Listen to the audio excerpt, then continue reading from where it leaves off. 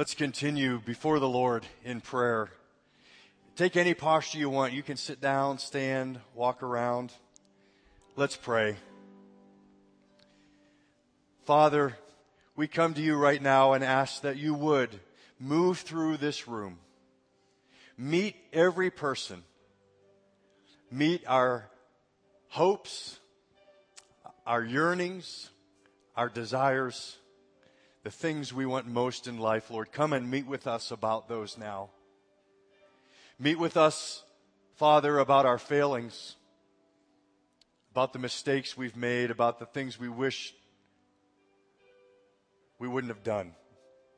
Meet with us about those. Meet with us, Lord, about the mission of this life, why we're here, what is our purpose, where's our life going? Meet with us. We praise you, Trinity. We praise you as Father, the one who spoke the world, the universe, all that there is. You spoke it into existence, and you spoke us into existence. We were made by your voice and for your voice. So speak, Father, the deepest place in our heart where we desire the world to be whole. Show us again why that's there. We sense it's because you've made us. We praise you, Jesus, and ask you to come. You who are fully God, fully man, the center of history, the reason we're here. You are the perfect sacrifice because one drop of your blood, because you're God, it's infinite and it can save the entire world and wash away sins. And yet you became human so that you could walk in our shoes. You could live the perfect, obedient life that we could not live. And you give that to us so that before you, because of Jesus, we can stand righteous before God. We praise you, Jesus, the perfect Savior, the strong, anointed King. And we praise you, Holy Spirit. You are here. You live in us. Your word says that you have poured the love of the Father into our heart, and therefore we can cry out, Abba, Father. We praise you, Holy Spirit, as the one who grows the church, who unifies the church, the one who gifts the church for work in this world. We praise you, Holy Spirit. We thank you for giving us the assurance that we have a Father. Meet with us, God, today. In Jesus' name we pray. Amen. Please be seated. As we begin our series on the Psalms, let's begin at the beginning with the gateway to the Psalms, Psalm 1, as Donna reads. Blessed is the one who does not walk in the step with the wicked, or stand in the way that sinners take, or sit in the company of mockers, but whose delight is in the law of the Lord, and who meditates on his law day and night. That person is like a tree planted by streams of water, which yields its fruit in season, and whose leaf does not wither. Whatever they do prospers. Not so the wicked. They are like chaff that the wind blows away. Therefore the wicked will not stand in the judgment, nor sinners in the assembly of the righteous. For the Lord watches over the way of the righteous, but the way of the wicked leads to destruction. The word of the Lord.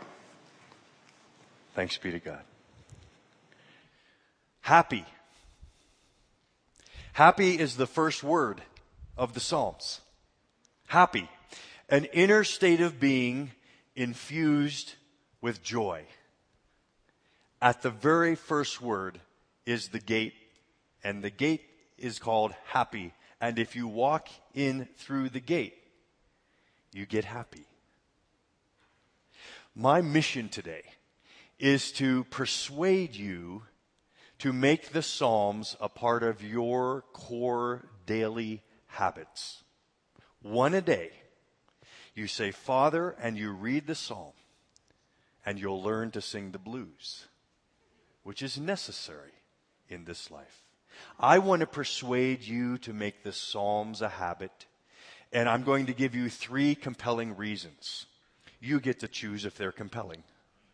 But the first is this. Whenever you look at the Psalms, and God's people in their history were connected well to God, the Psalms were there. When God's people have been connected, the Psalms are there. Secondly, the Psalms are beautiful. The way they are constructed, they give us language to pray from every season of our lives, good times and hard times. The Psalms give us words and voice, no matter what we're going through, to pray. They're also beautiful because they're poetry, Hebrew poetry, and we'll talk about the beauty of the poems. So they're central to the life of God's people. They are beautiful in the lives of God's people. But the most compelling reason is, I believe, and I say this without embarrassment, I'm not ashamed of this. If you pray the Psalms, you will pray yourself happy. You want to hear more? Do you believe happiness is possible? An inner state of being infused with joy. Do you believe happiness is possible? I think when we're young, we all start out thinking that happiness is the natural position, the default condition of the heart. I think we all start out as Stuart Smalley from Saturday Night Live.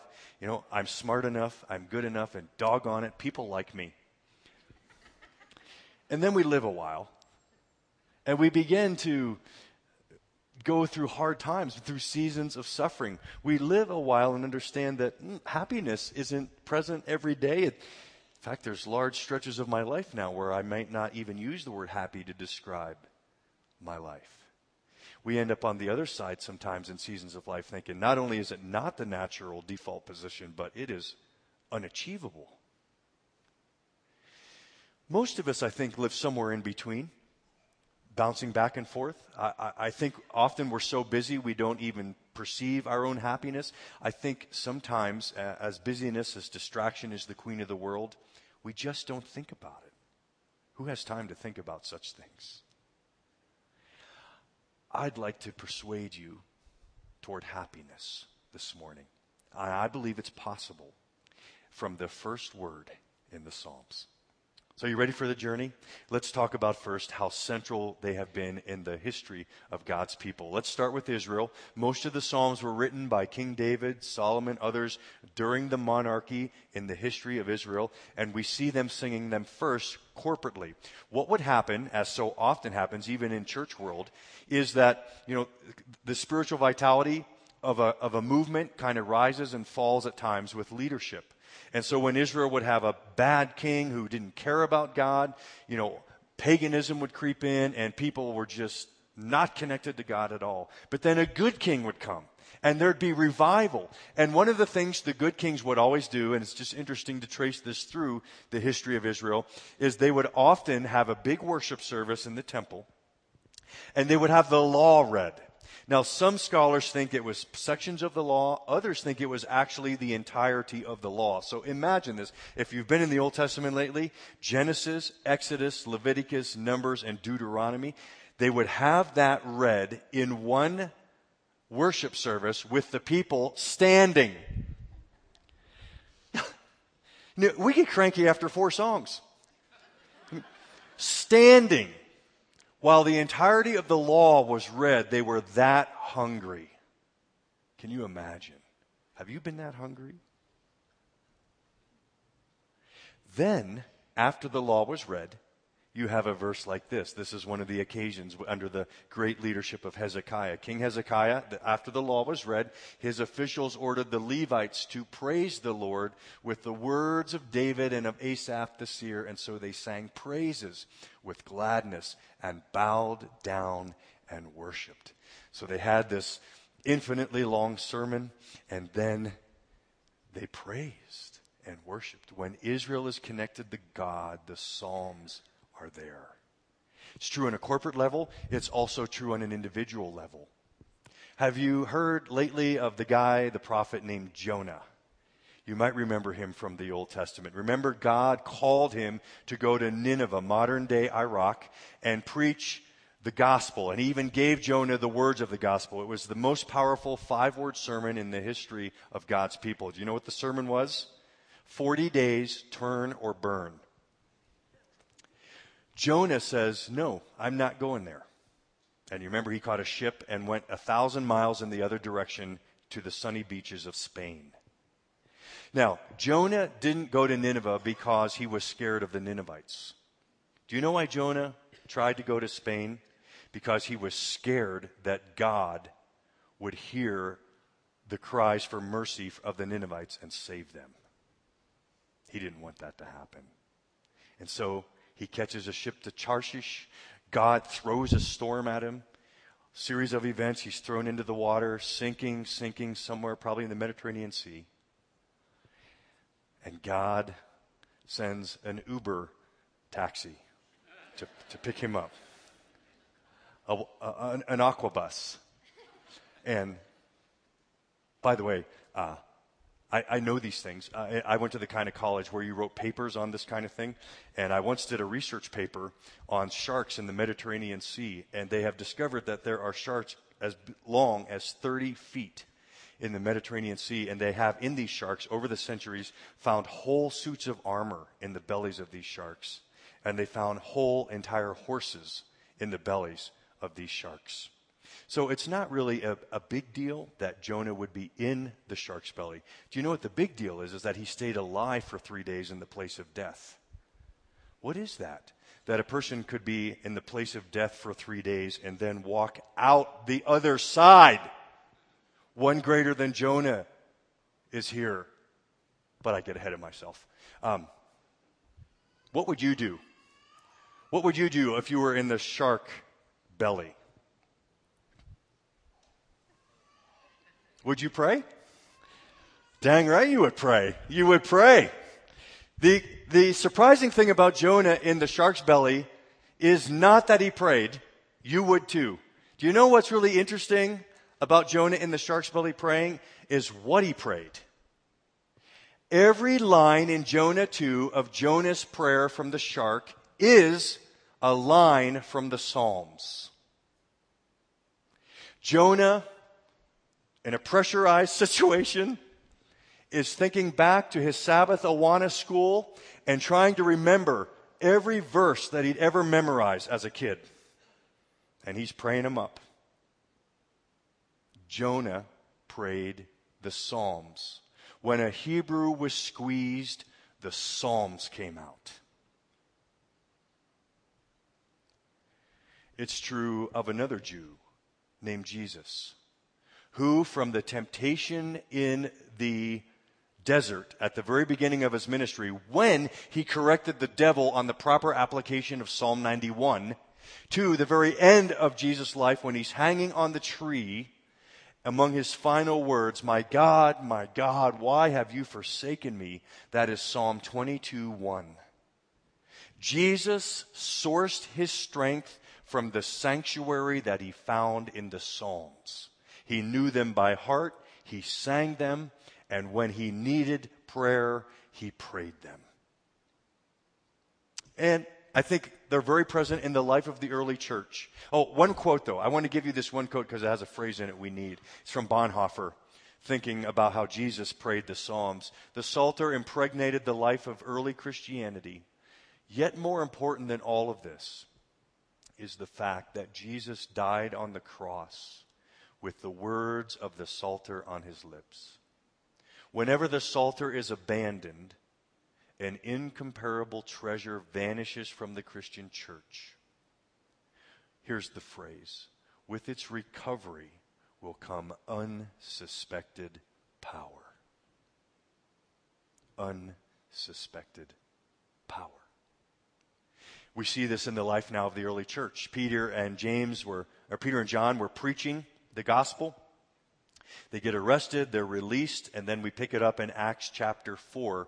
Peter and John went back to their own people and reported all that the chief priests and elders had said to them. And when they heard this, they raised their voices together in prayer to God. Sovereign Lord, they said, you made the heavens and the earth and the sea and everything in them. You spoke by the Holy Spirit through the mouth of your servant, our father David. Here's the psalm. This is Psalm 2. Why do the nations rage and the peoples plot in vain? The kings of the earth rise up and the rulers band together against the Lord and against his anointed. They prayed the Psalms to keep them in mind of who the authority in their life is. It's not the Jewish authorities. It's not the Roman governors. Jesus is the king. And praying Psalm 2 kept the early church moving towards God and for God. The early church prayed the Psalms. If we had time, we could go back through history. You would see that when Benedictine guided the church through some of the dark ages, he had monks in monasteries praying the Psalms through the whole way. Every week, they would pray 5 to 7 Psalms a day as a gathered community. Or we could talk about Martin Luther and John Calvin during the Reformation, which is why you and I are sitting in the seats we're sitting in this morning. But they kept the Psalms as central to the liturgy of the church during the Reformation. It's only been in the last 150 years when we evangelicals have begun to lose our grip on the Psalms, and they've stopped being a core habit for us, both in our worship or in our daily habits. We need to get them back. And when we do, unsuspected power. So we pray the Psalms because they have been central to the life of God's people. When God's people are connected to God, the Psalms are there. Secondly, the Psalms are beautiful, and we should pray them because they work. And here's how they work. In the first way, they help us with language for every season of life. The Psalms fit all of life. So we could go through the room this morning, take a survey, and my guess is everyone in this room would fall out into 3 categories that would describe their life. Thrive, dive, or survive. Some of you here this morning, and you are thriving. You would say, God is good. Life is good. You would say God is presiding. He's well placed. There's symmetry in my life, but he's not bothering me or disappointing me. When we're thriving, we find life to be in the Proverbs, right? The big idea of the Proverbs is this: if you work hard and make good decisions, life generally goes well for you. Many of you are living that out. By the way, I do remind you that the Proverbs are observations, not promises. But it's generally observed that if you work hard and make good decisions, life goes well for you. I hope your thriving continues. I do. But there are seasons ahead of you when, sometimes in a day, you go from thriving to diving. You're cut by the deep discontinuities of life.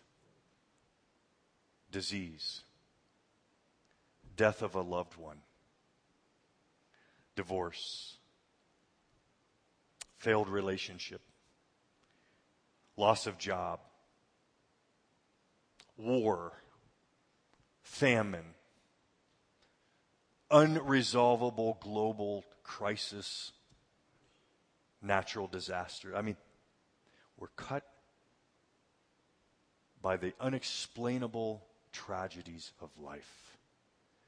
Then we find ourselves in the book of Ecclesiastes, where the big idea is that you will live long enough to be unhappy and unstable. Thrive, dive, and getting us between them are these psalms that we'll call survive psalms. Psalms of wisdom, psalms of focus, psalms that help us in entering a new normal in life.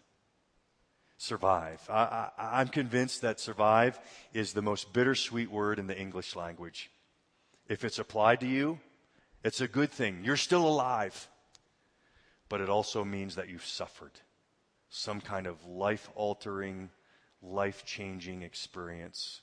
Cancer survivor, Holocaust survivor, auto car accident survivor. You have suffered. I wish, I do, that the pastors of Waterstone, Danielle, Nick, whoever's up here, Jesse, I wish they could stand here and say that once you've received Jesus Christ as your personal Lord and Savior, it is all ahead. Don't worry, be happy. But it's not. I think if you hit your thumb with a hammer After you've received Jesus Christ as your personal Lord and Savior, it still hurts just as much. And I'm sorry to report, of the hundreds of funerals I've done, that Christians die of cancer. And young believers die in car accidents.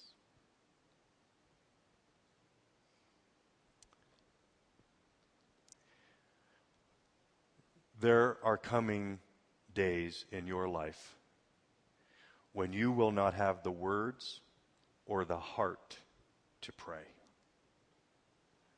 And that is why you need to be praying the Psalms now.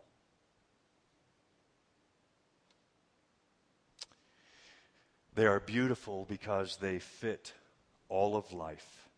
They're also beautiful because they bring life to prayer. First of all, they're poetry. Do you remember the purpose of poetry? I love, in my top 5 of all time, this will date me, but one of my favorite movies is The Dead Poets Society with Robin Williams. Do you remember he's trying to teach his young boys about poetry, and he asks them, class, what's the purpose of poetry? And they're looking through their textbooks and trying to give all the definitions, rhyme, meter, working with words, blah, blah, blah. He says, boys, bring it in. Boys, the purpose of poetry is to woo women. Poetry is the language of the heart, of emotions. Listen to this.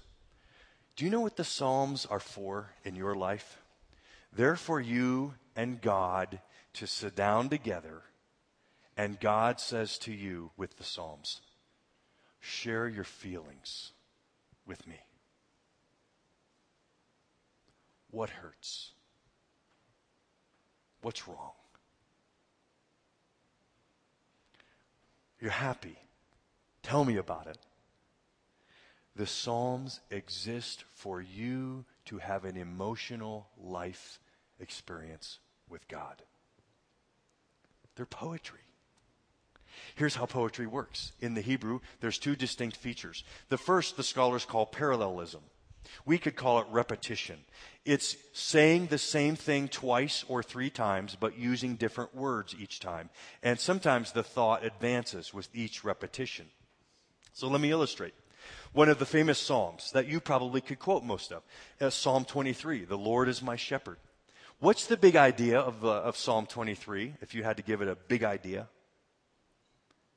Something like, God will take care of you, right? Or we could put it into 3 words. Here's the big idea of Psalm 23. I got you. But as you read the Psalm, how many different ways does God say it? There's these green pastures and these quiet waters, and there's this rod and staff, and there's this table in the presence of my enemies, and there's this anointing my head with oil, and there's my cup overflowing, and then I get to go home at the end. 9 different ways God wants you to sit down and listen. I got you. I got you. I got you. I got you. I got you. Do you see the power in the point of parallelism? Repeat it until you get it, until you hear it. Let me give you another one.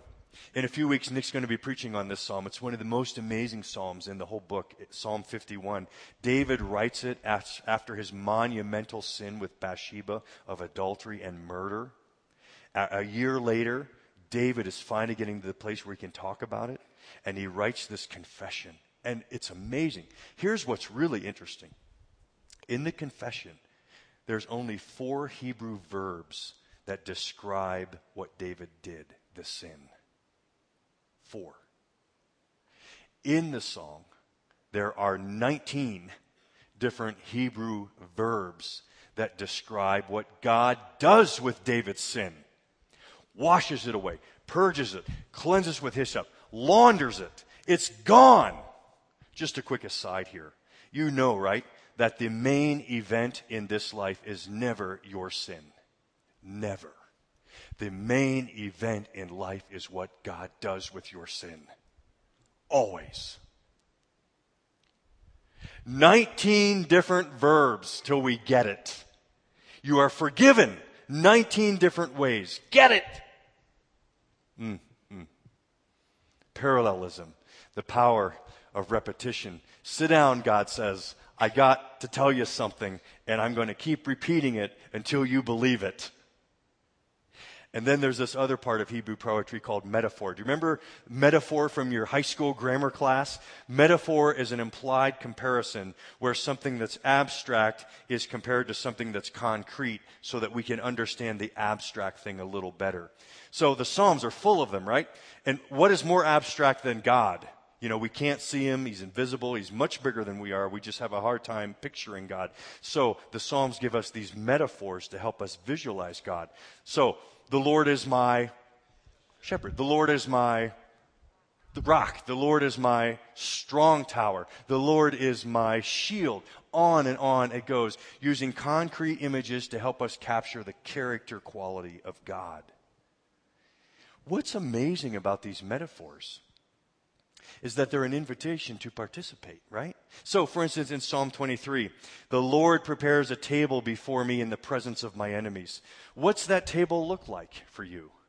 I know for me, it's got turkey, mashed potatoes, gravy, cranberry sauce, corn, stuffing, pumpkin pie with whipped cream. That's my table. How about yours? We are invited to imagine these metaphors with God. He wants to talk to us and say, what's that look like to you? Well, let me give you another one. The Lord is my rock. We sang it this morning. What do you picture when you think of the Lord being your rock? I know what I don't picture. One of the greatest disappointments to me of living in New England for 5 years, besides Bill Belichick, was this massively overhyped tourist site called Plymouth Rock. How many of you have ever seen Plymouth Rock? Yeah, you know what I'm saying, right? You hear about this, the pilgrims, it's got 1620 engraved on it, and, you know, it's got this big temple thing over it. Plymouth Rock. I walk up, look over the rail. It's this big. This big. I'm not exaggerating. This big. God is not my Plymouth Rock. Man, when I think of a rock, I think of Mount Elbert or Mount Massive, even Bierstadt. The Lord who is massive and massively stable, he is a Colorado mountain to me. You get to fill the metaphor and participate in this prayer with God. So, I'm hoping that the Psalms become part of your daily routine. One a day, say Father at the beginning and read away. And in that, you will be connected with the saints throughout the ages who've prayed these Psalms, including Jesus. And you will be massively inspired by their beauty. Not only that they give you the words to pray on the hardest day of your life, but in their daily beauty, letting you and God just sit down together and have these times. You can't speed read a poem. But back to where we started. I believe the Psalms can pray you happy.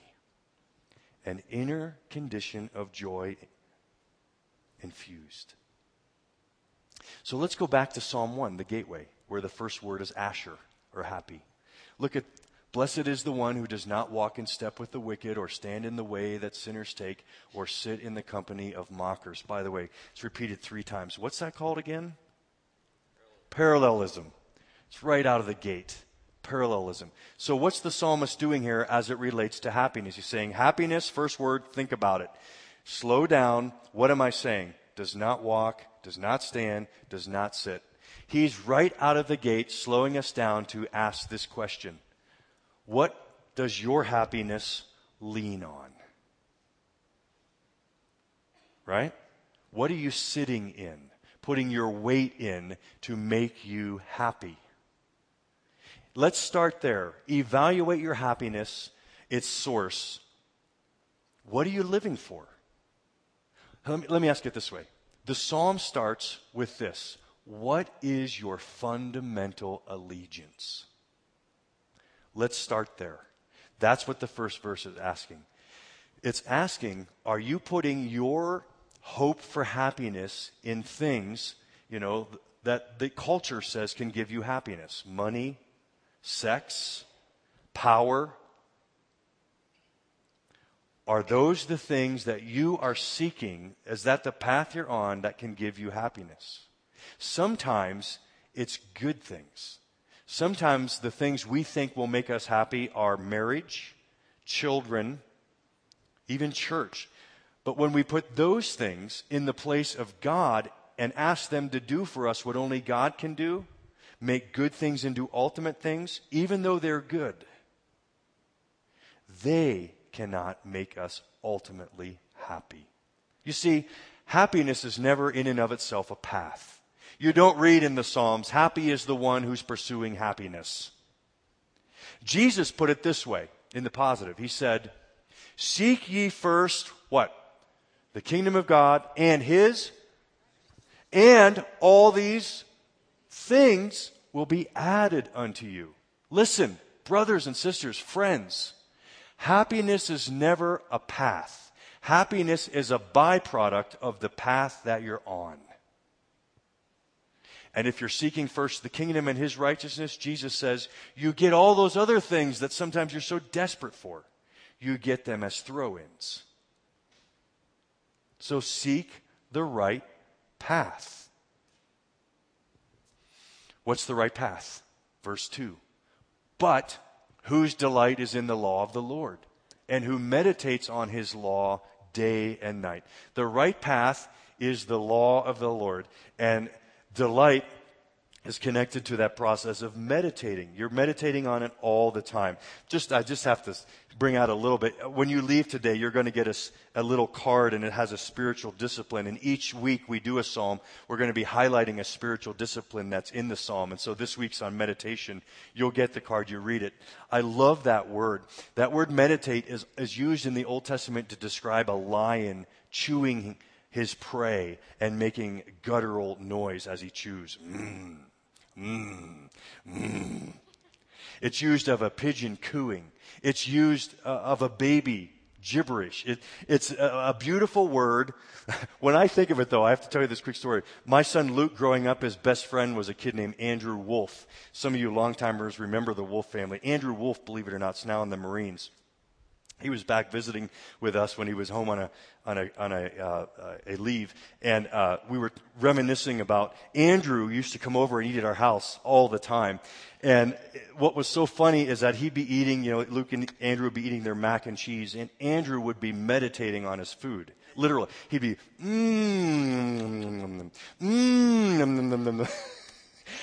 I guess you had to be there. But Jan was we would get laughing so hard that Jan and I would have to take turns leaving the room. We were bent over and laughed. I've never seen a boy enjoy his food so much verbally. Meditate on His law day and night. So Larry, what are you saying? That we should read the book of Leviticus and make guttural sounds as we read? No. The law of the Lord speaks of the whole book. It speaks of God's book, the Bible they had at their time. We have a larger Bible now. But it's referring to the book. That a believer on the right path is one who takes great delight in the book. Well, how? How do we take delight in the book? See, go with me here for just a minute. Isn't it something when you're reading a book and you know the author? Doesn't that make a difference? Then the book goes from a book to a voice. When we know the author, our Father, then the book is not just a book, it's a voice. That's what the Bible is for us. It's a voice saying, when I say as your Father do, I mean do help yourself. And when I say as your Father don't, I mean don't hurt yourself. Suddenly, it's not just a bunch of rules and regulations. It's about a Father's voice guiding our life. A book becomes a voice when you know the author. That's how we read the Bible. That's what I think, by the way, our culture is just desperate for. Our culture is starved for experience and searching for meaning. Why? Some of it has to do with, from the earliest stages of schooling now, we're telling our children, look, you're just a nothing. You're a random complex of chemical reactions. You came from nowhere and you're going for nowhere. But our culture doesn't seem to be able to squash it down totally with this longing for experience. I was listening to a TED Talk recently by an atheist that I really respect, one of the most articulate atheists I've ever heard speak. His name is Alain de Botton. And in this talk, it's called Atheism 2.0. He's rolling along, throwing out the reasons why he doesn't believe in God. And then, right about in the middle of the talk, there's this amazing line he throws out. He says, of course now, we all know that there's no God. But I sure do miss singing Christmas carols. Whoa. Where did that come from? What's that longing? What voice do even atheists long to hear? Father's voice. A quick aside. Some of you are in the room this morning and you're seeking out this thing we call church, sticking your toe back in, and maybe you've had kind of a hunger and you know you might need to get back in church. Others of us are in the room and you're just here because someone invited you, maybe your family in town, whatever it is, and you're just wondering about this Christianity thing. I've got a proposition for you. What if you tried to pray these Psalms, one a day, say Father at the beginning like Jesus would want you to do, and you gave him a shot? Now, there's a condition. The condition cannot be, okay, God, I'll try this if you give me the things I want. You cannot seek favor before you seek Father. Your purpose in this, it can't be Woody Allen. Oh God, if only you would give me some clear sign, like a large deposit in a Swiss bank account in my name. No, it can't be that. Jeremiah, in chapter 29, he says, you will find me when you seek me with all your heart. So if you want to try this out, it needs to be a serious try. And you need to be looking not for favor, but for Father. And see if you don't hear the voice. So, the pursuit of happiness begins by examining what you're leaning on, because happiness is always a byproduct of the path that you're on. So we're saying that's the fundamental allegiance. But every fundamental allegiance is to and flows from a fundamental relationship. That's the next two verses. We go on in the psalm, that person is like a tree. So we had our first parallelism in verse 1. Here's our first metaphor. That person is like a tree planted by streams of water, which yields its fruit in season, whose leaf does not wither. Whatever they do prospers. Not so the wicked. They are like chaff that the wind blows away. So a person who examines their fundamental allegiance discovers that it really links to a fundamental relationship. They're like a tree. That's a very interesting metaphor.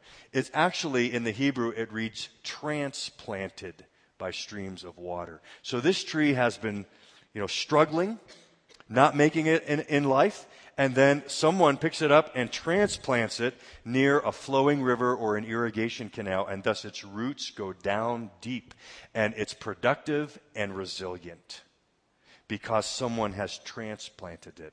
Or I think if we switch the metaphor, we could say, this tree's been born again. Jesus came up with that metaphor to describe how we're placed in a family, his family.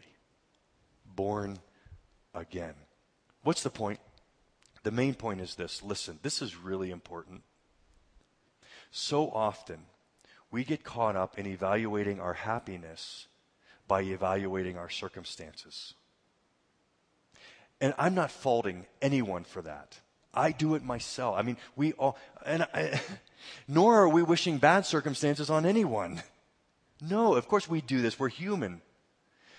But if your happiness is always settled by how good your circumstances are, you are going to struggle in life. Your happiness factor needs to be rooted deeper than that. Can I say it this way? Happiness struggles if it's rooted in circumstances. Happiness flourishes if it's rooted in relationship. Namely, relationship with the one who made us and saves us. So the psalmist is saying, when you sit down to pray, first thing, I want you to get away and look at a tree, specifically a tree that Jesus hung on. Jesus prayed the Psalms for you on the cross. He prayed them for you so that you could be forgiven of sins and promised a home, such that even if you have the worst day of your life here and you die, the worst thing, it's an upgrade. Do you know the point? The point is this: when you are a follower of Jesus, every day is Easter. The culture has to deny a lot of the hardship of life and especially death. Much of the counsel of the culture is, well, don't bring me down. Why are you even thinking about that? Jen and I were driving through near DU the other day in my Toyota Corolla, and I hit the brakes to a stop sign, and there was this crunching sound in the wheels. And Jen says, "What's that?" And I said, "I don't know." And in my head I'm thinking, I'll just keep driving. It'll go away. That's how I roll. That's how the culture rolls. What's that noise coming out of your brakes? That thing in your future that you know is going to come, that day that's going to come. What's that noise? I don't know. If I don't think about it, it's not there. Christians are different. And here's the opportunity for you to see Asher at the gate. Christians are rooted in Easter. Every day is Easter because Jesus was on that cross. He made us the Father's delight. So here's what Easter means. Easter means mercy triumphs over judgment. Mercy means life conquers death. Easter means the forgiveness of sins. Easter means that nothing that happens to you here is the last word. Easter means eternal life with God and the saints forever. And Easter means at the end of it all, you dance the hokey pokey on your grave. That's what it's all about. Every day is Easter for the follower of Jesus. And that, my friends, is unsuspected power and an unstoppable movement. We get a glimpse of it every time we pray the Psalms. So, we're going to sing a response to this. We're going to sing our joy to the Lord. We're going to remember our roots go down into the cross. Let me, as the band's coming, I want to just do one shameless promotion. It's of a new book that's out, and I want you to get it, actually. This is a book, The Songs of Jesus, written by Tim and Kathy Keller. What they do is they pray you through the Psalms in 1 year. Every page has a portion of a psalm, a brief explanation, some historical background, and then a short prayer to launch you in praying this psalm. Jan and I have been doing it, and we've struggled over the years to do spiritual things together. We would both say, as different as we are, this book has been pretty cool for our prayer life as a couple. I would encourage you, if you're looking for something with your family, with a friend, for yourself, this is a great tool to pray the Psalms. Would you stand? Let's sing our response. Let's be happy as we sing.